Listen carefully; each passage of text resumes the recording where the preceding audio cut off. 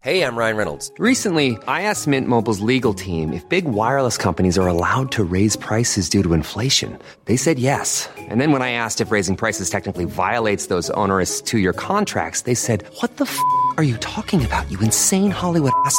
So to recap, we're cutting the price of Mint Unlimited from $30 a month to just $15 a month. Give it a try at mintmobile.com/switch. $45 up front for 3 months plus taxes and fees. Promo rate for new customers for limited time. Unlimited more than 40 gigabytes per month. Slows full terms at mintmobile.com. This is Little Atoms, a radio show about ideas and culture. With me, Neil Denny. On today's show, Anne-Hélène Lestadius on her new novel, Stolen.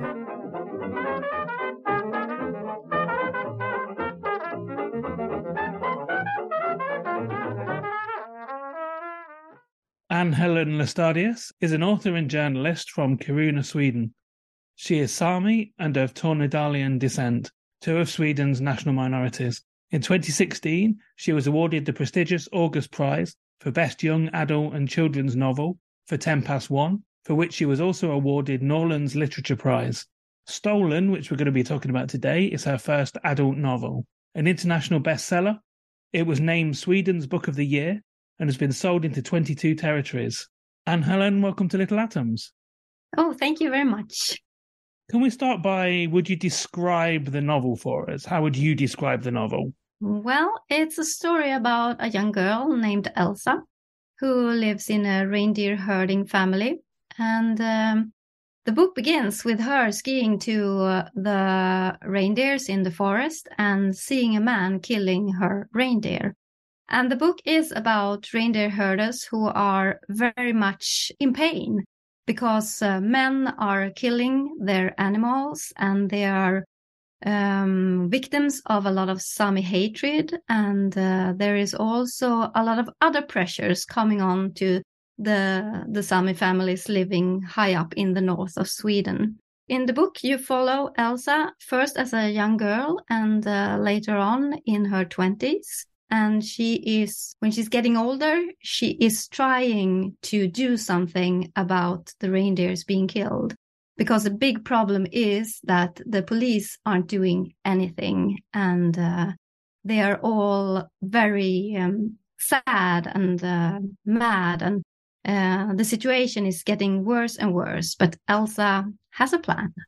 Can we talk about where is Sapmi, which is the land of the Sami people, and its borders and how that works? Because its borders are often contingent. They move, basically. They move depending on where the herds are. So it's not like a strict border like of another country. Sapmi is an area that is in Sweden, Norway, Finland, and Russia. And the borders for Sapmi isn't, as you say, a country, but it is an area where the Sami live. And some of us also have reindeers in this area.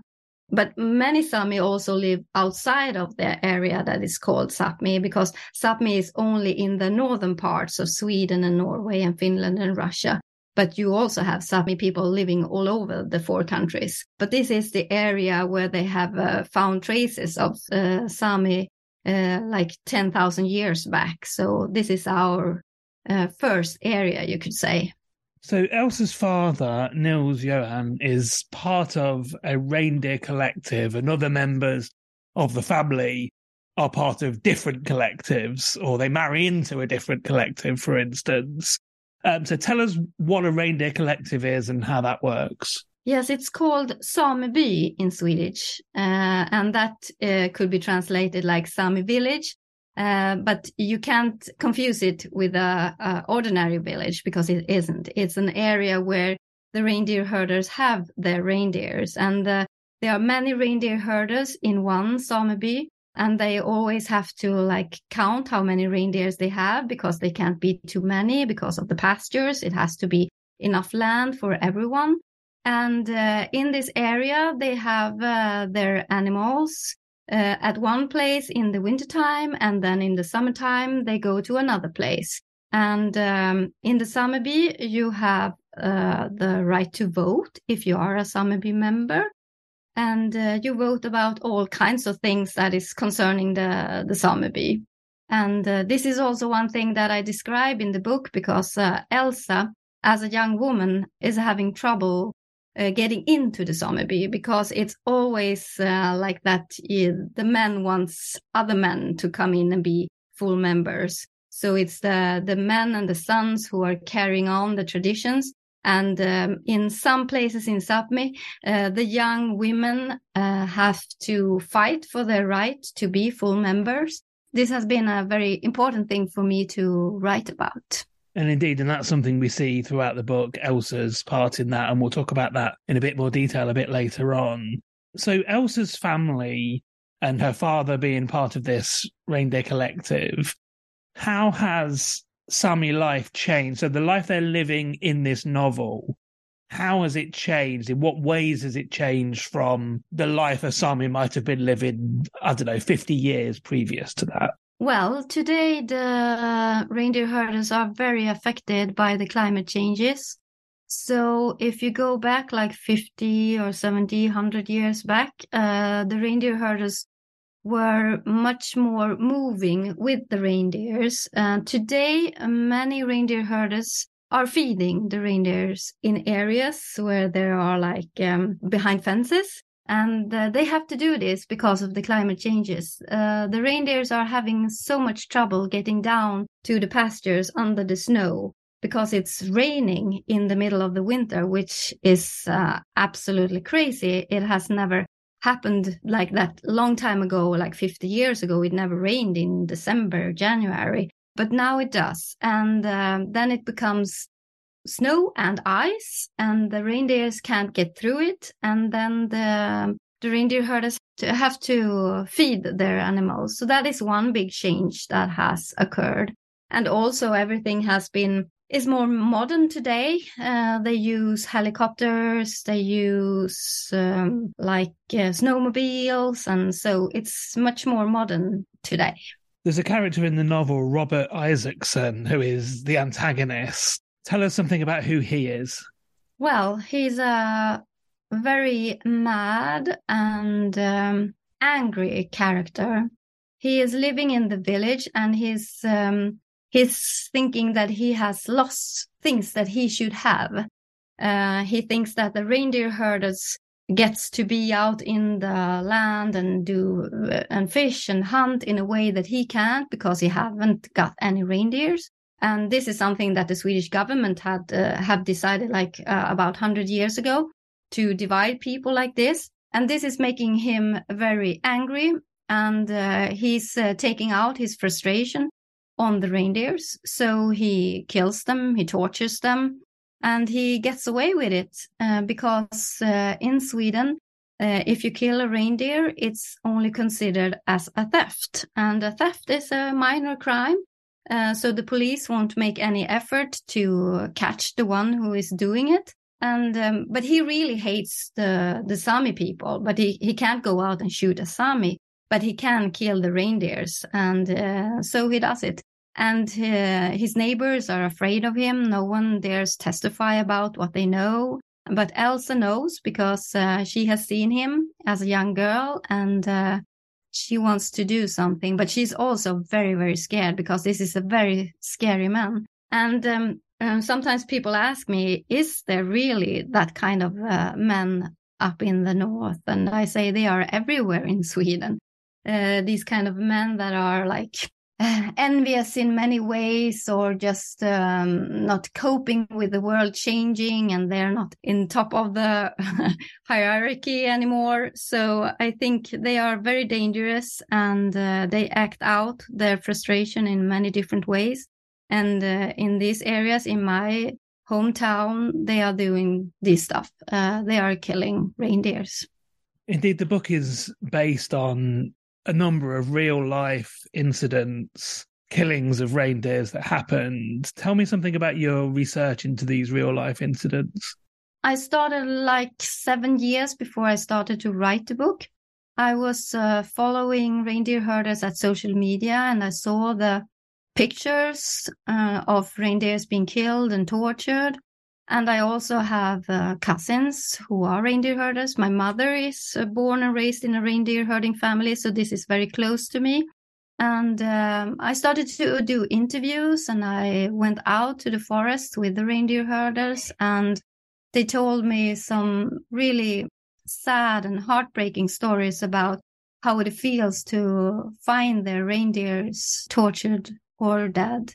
They also talked about the difficulty to tell your children what is going on. And that is also why Elsa doesn't really know what is happening before she sees the man that just has killed her reindeer, because you don't want to tell your children, you don't want them to get scared, but sooner or later you have to tell them what is going on. And as soon as they go to school or so, they are noticing that there is some kind of Sami hatred going on. So they know. But yeah, and then I met this young woman who is a reindeer herder. Her name is Sarah, and she gave me 100 police reports that her sameby had made for several years, and the police hadn't done anything. And when I read these reports, it came very obvious to me that I have to write about this, because it's just not fair that someone is doing 100 police reports and nothing is happening, and the reindeers is still getting killed today. So this is an ongoing problem.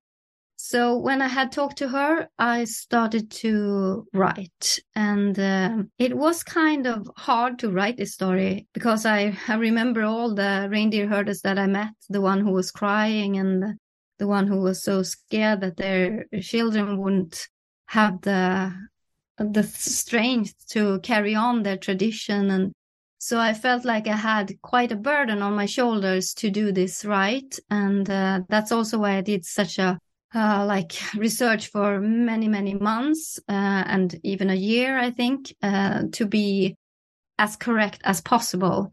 And I let the reindeer herders also read everything before the book was published. And it has been very touching to hear them read, because many of them say that I almost can't read it. It comes so close to me and it's so hard to see it in a book. But at the same time, they're very happy about getting their story told, because this is something that people don't know about in Sweden either.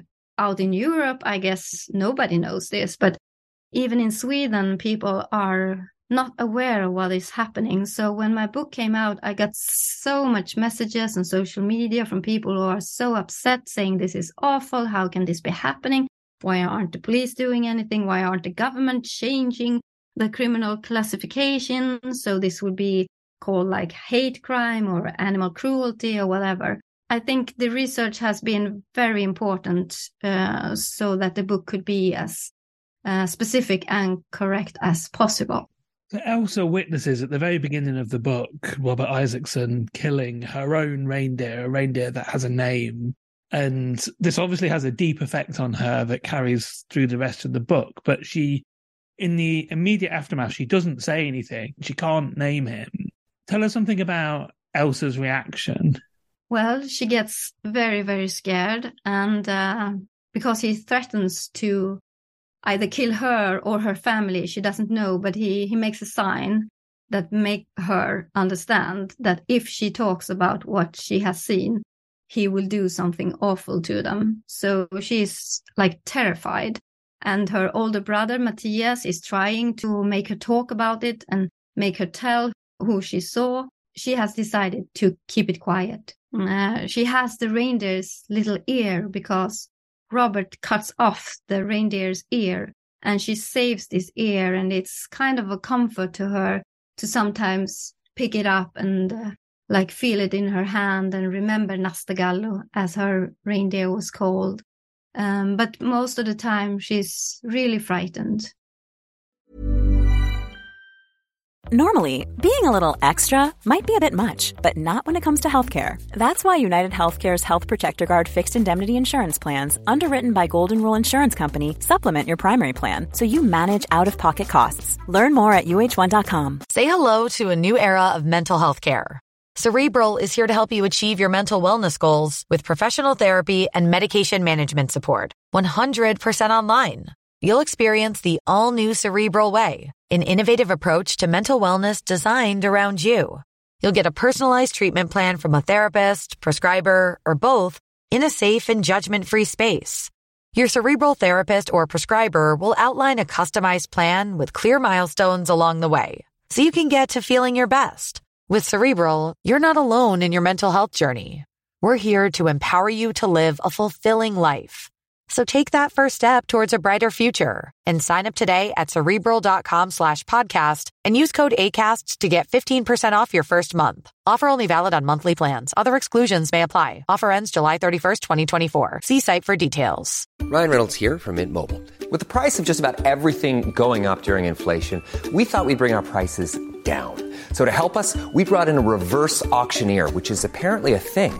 Mint Mobile Unlimited Premium Wireless. How to get 30, 30, bit to get 30, bit to get 20, 20, 20, bit to get 20, 20, bit to get 15, 15, 15, 15, just $15 a month? Sold! Give it a try at mintmobile.com/switch. $45 up front for 3 months plus taxes and fees. Promo rate for new customers for limited time. Unlimited more than 40 gigabytes per month. Slows full terms at mintmobile.com.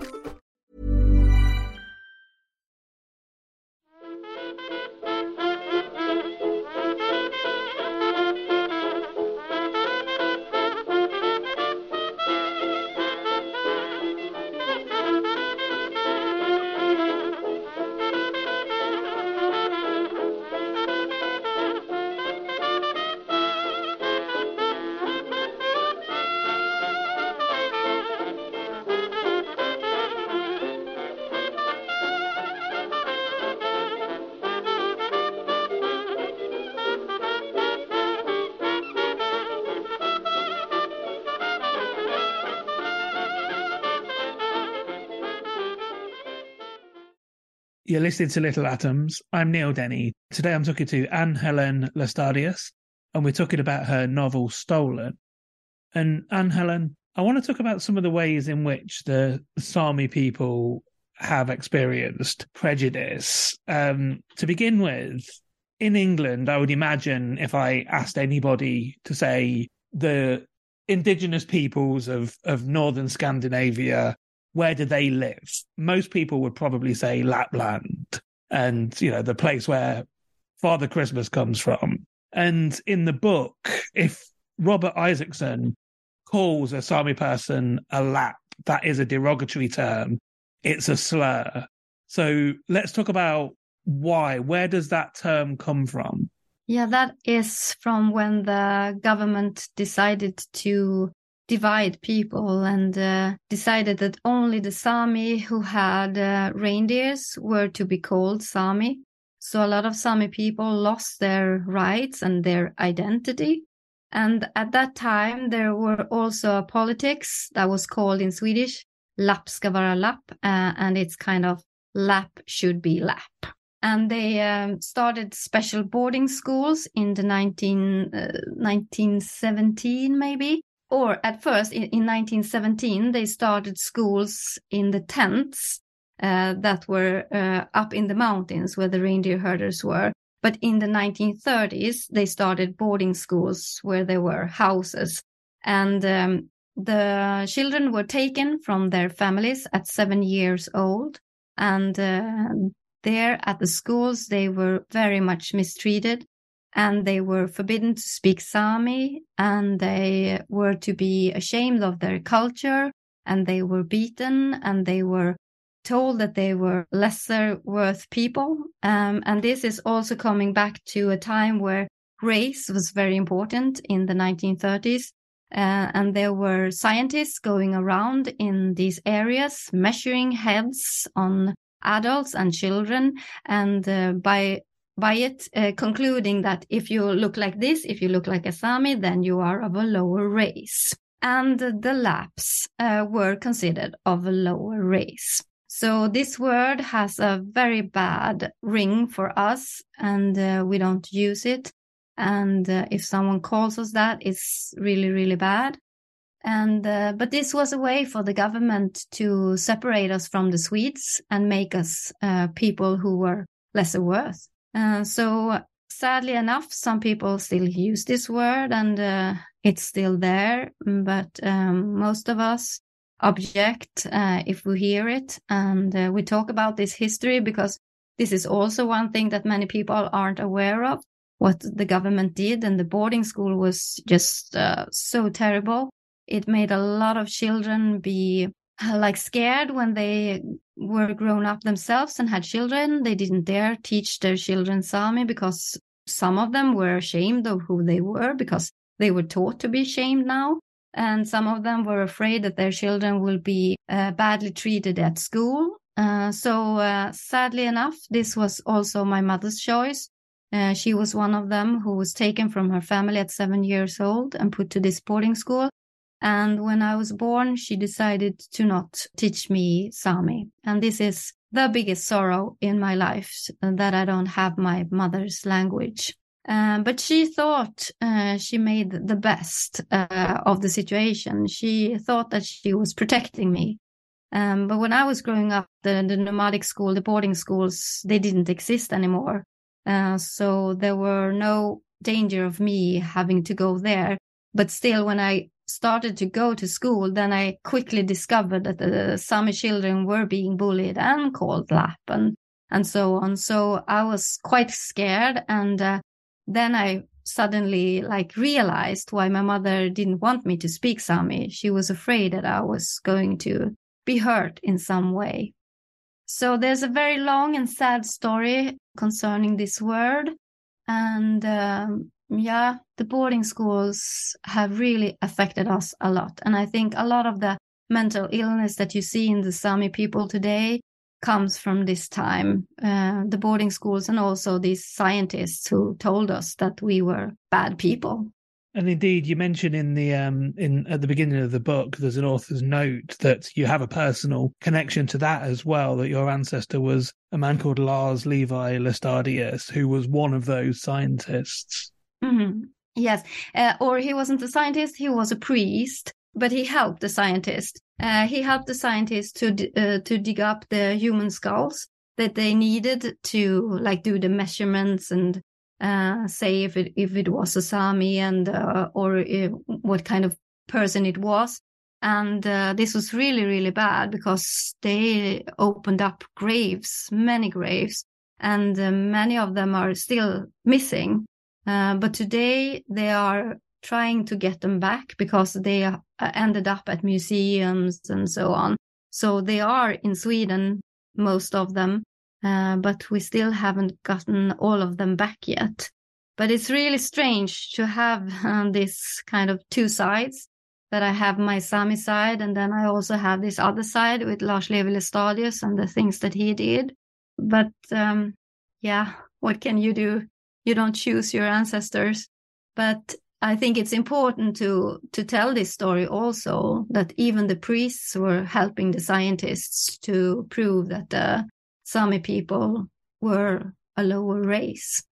Through Elsa's story and her aunts and her mother being an outsider who has come in and has married in to a reindeer collective, we see some of the roles that women play in Sami life.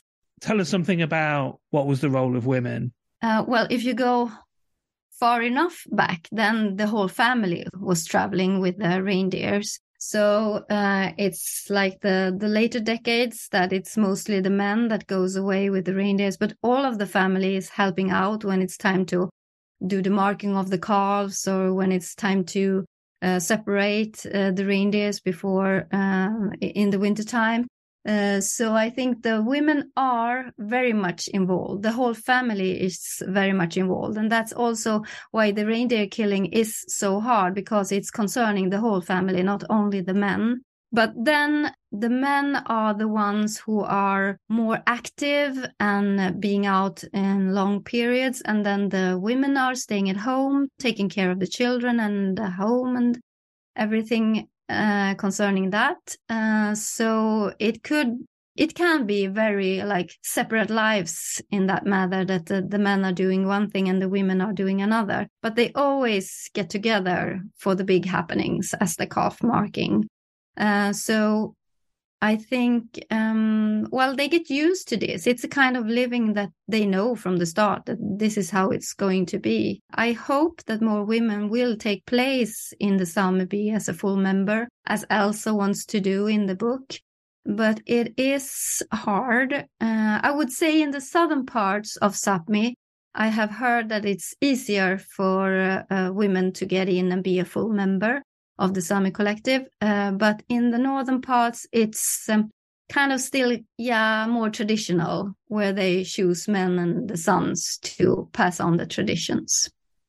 One of the things we see the women in the book doing is making clothing. And there's particularly something which I'm probably not going to pronounce correctly, but a gakti. Yeah. What is that? Oh, that's the traditional Sami dress that we wear.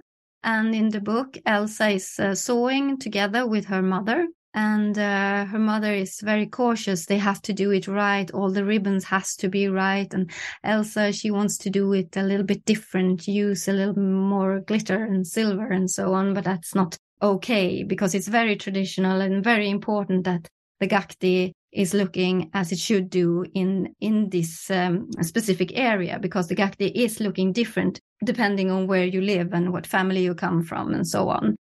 So this is a very important dress for us that we use mainly when it's like, weddings and big festivals or something like that.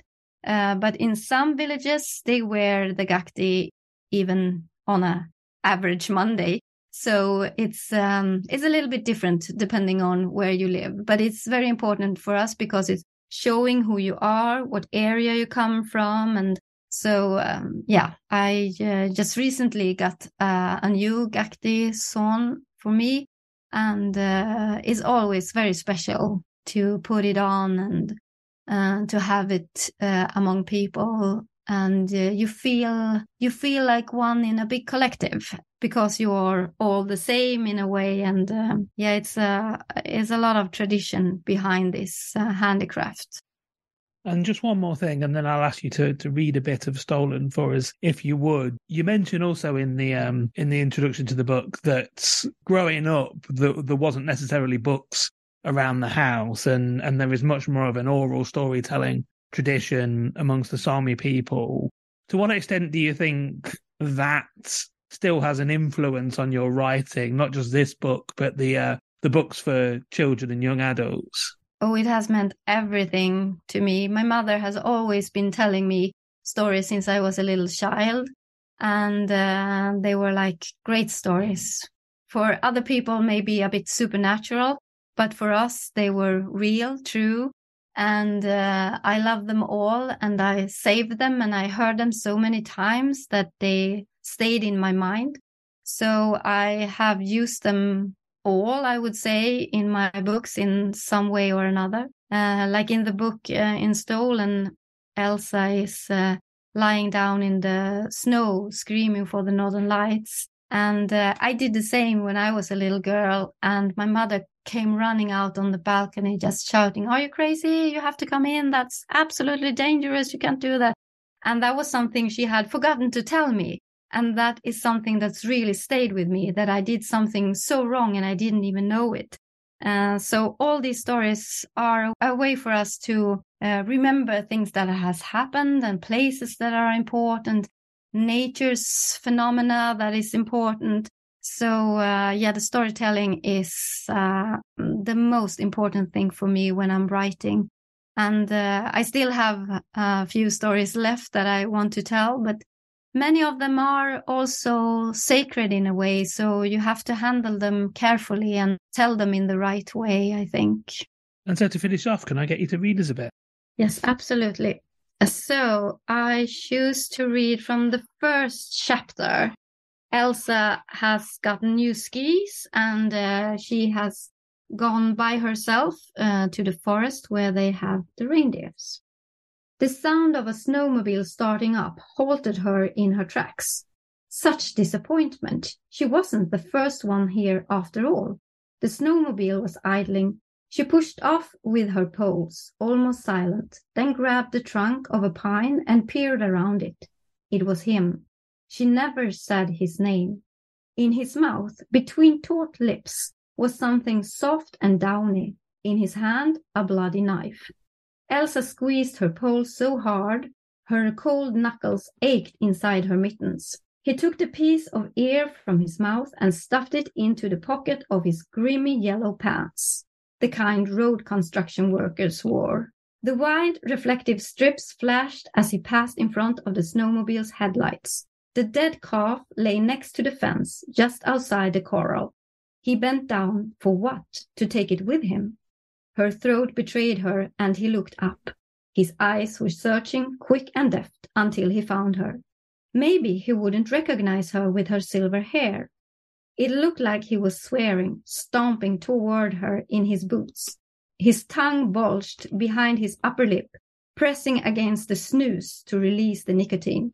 Then he grinned and pointed at her, holding an index finger to his thin lips. Shh!